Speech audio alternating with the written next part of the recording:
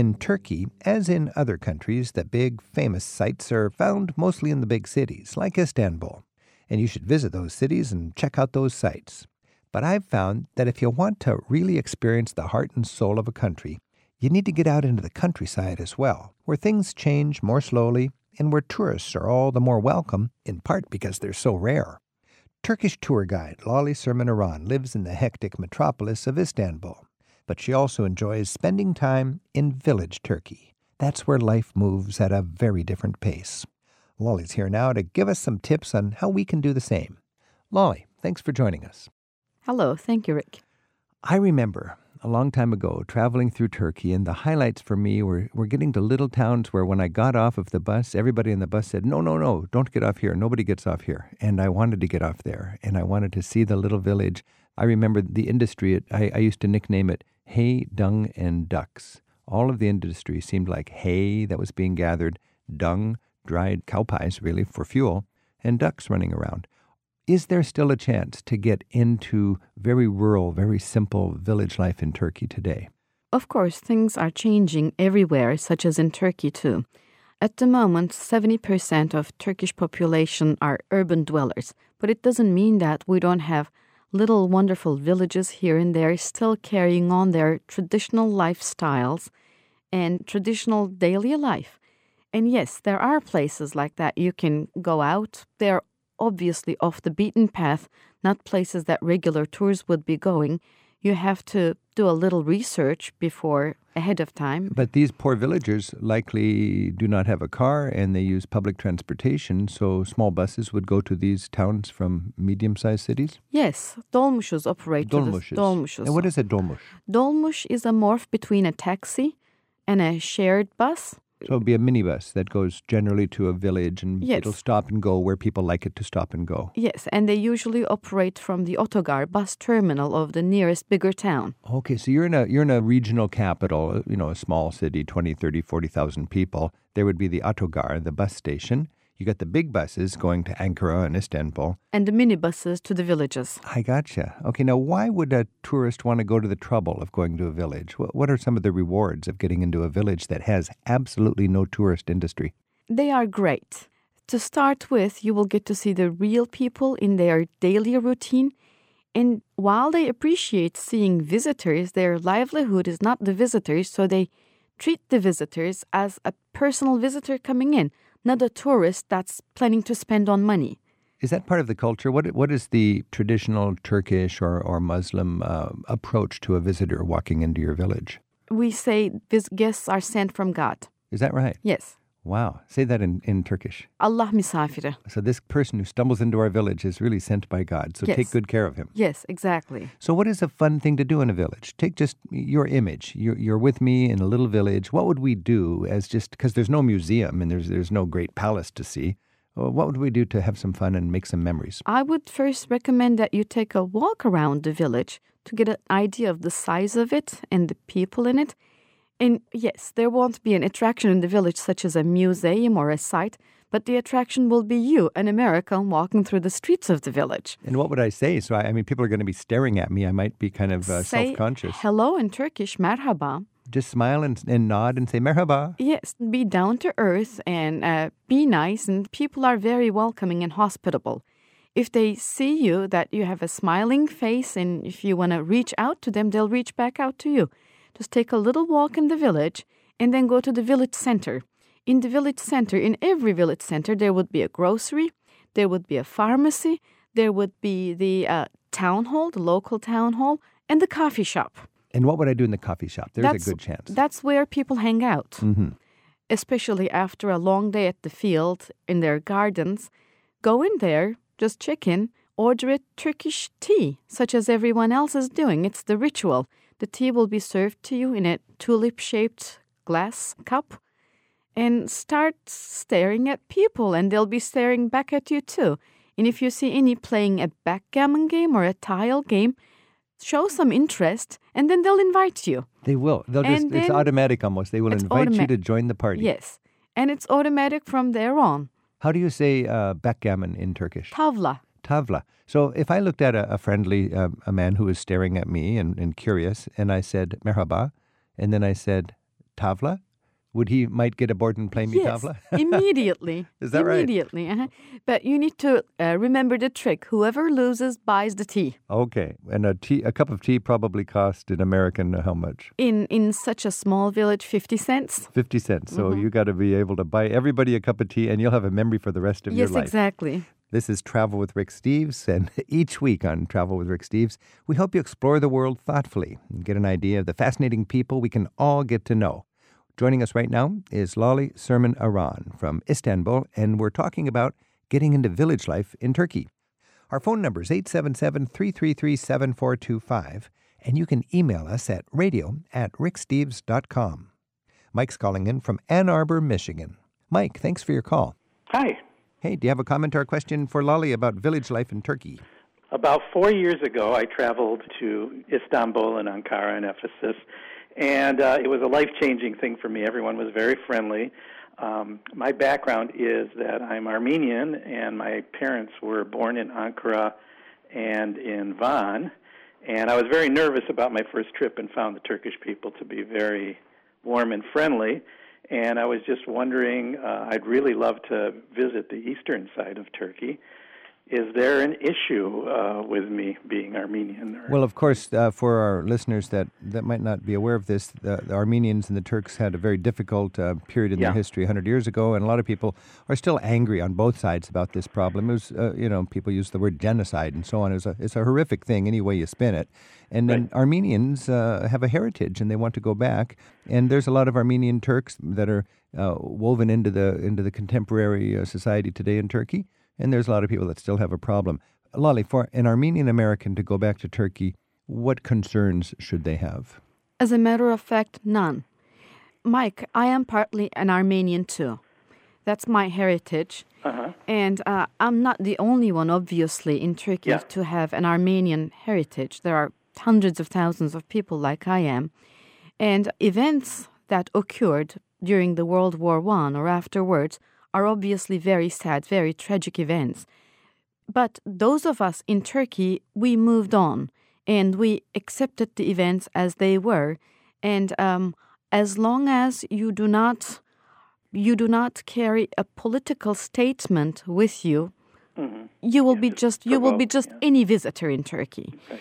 And I have helped over the years. I have helped many American Armenians to travel to Turkey and find their family lineage. I helped them find their family homes and help them travel to little nooks and crannies in Turkey, and they all returned back from Turkey with wonderful memories. And there are beautiful and evocative Armenian sites in eastern Turkey. Yes, there are. And I think most of the Armenian culture and today there's a country called Armenia, which is over the border.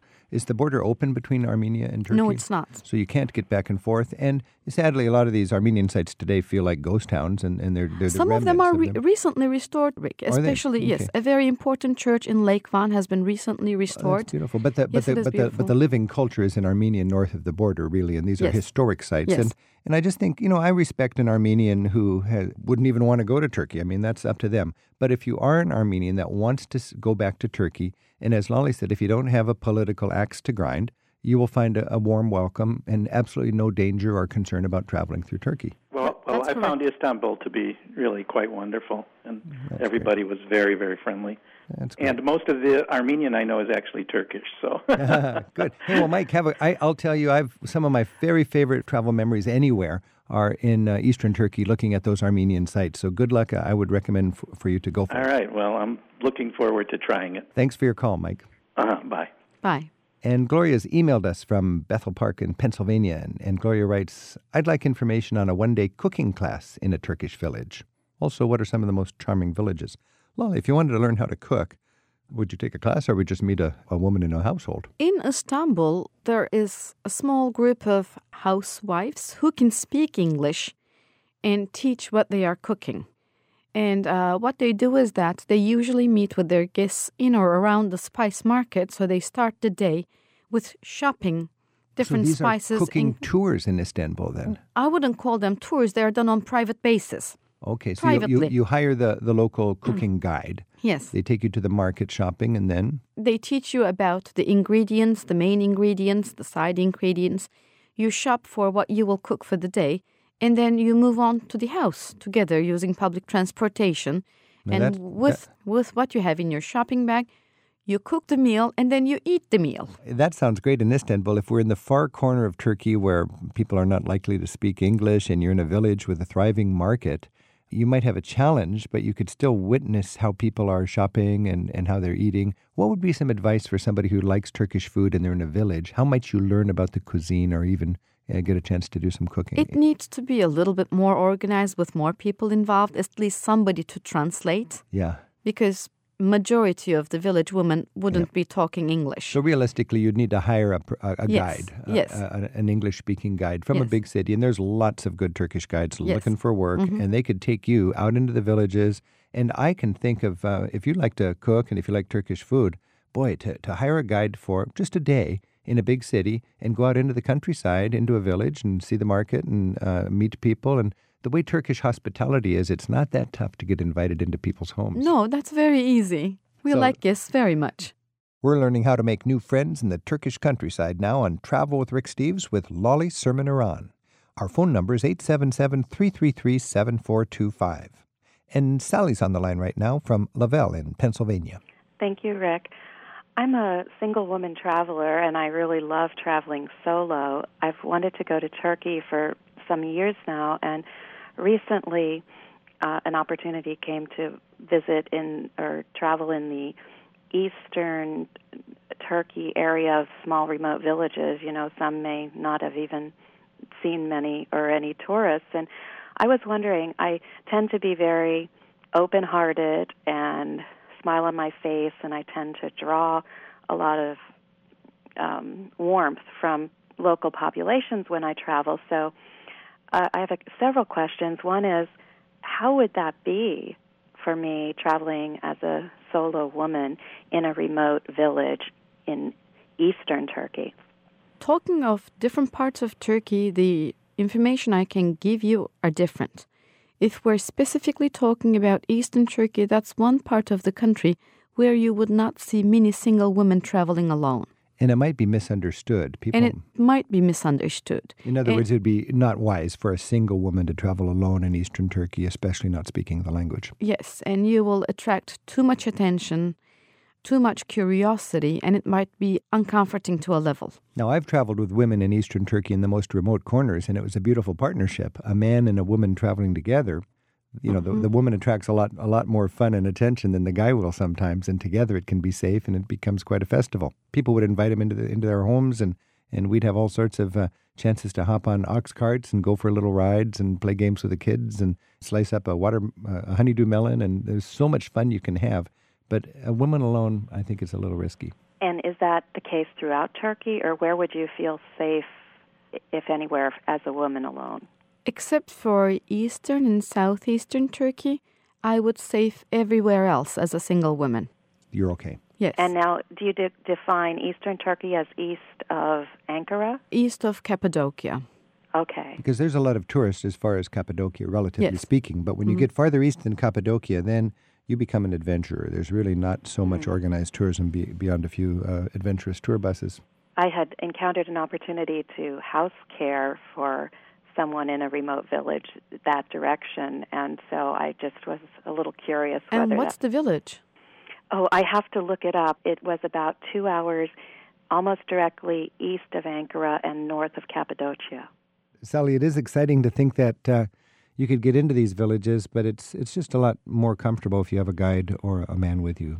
And the other thing was, I'm wondering, with Syria positioned as it is and Turkey being on the way from the Middle East to Syria, does that raise any concerns at this point in time for traveling in Turkey at large? No, not at all. Syria is a different country. Yeah, the distances are huge there. I think Turkey's the size of California, and there's oftentimes disturbances over the border in a number of different directions, and you wouldn't want to wander off in areas near borders. I've been filming near borders and in contested areas, and we get stopped a lot by military police, and they wonder what the heck we're doing there.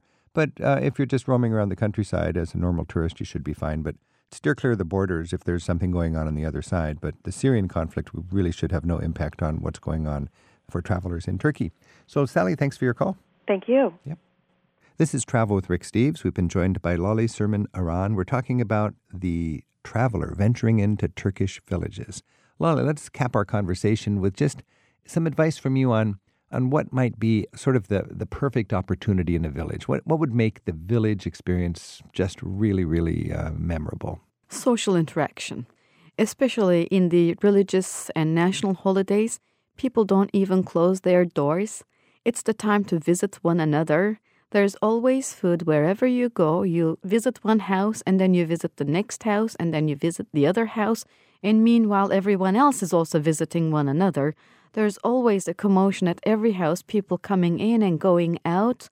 You get to see the people that you have not for a while seen. Talk about everything. It's when men, women, and children. Everybody participates in this. They are usually in their best attire. Gifts are given. Desserts are offered. Tea is offered. And that's the time I love to be in a village. And if there's 1,000 Turks during a special festivity day in a village and there's 2 Americans strolling down the main street, just knock on the doors and keep visiting homes. You're just the celebrity in the town and you're more than welcome. And as a matter of fact, there won't be even need to knock on the doors because most doors will be open for visitors to walk in and out casually. Sounds like very good travel. Lale Surman Aran, thanks so much for a peek into your beautiful country. Thank you.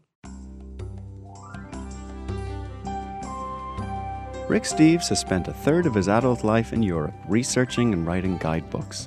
His classic, Europe Through the Back Door, teaches the skills of smart travel. At Rick Steves' online travel store, you'll also find guidebooks for Istanbul, Athens, and every other corner of Europe. To learn more about Rick's books, visit the travel store at ricksteves.com.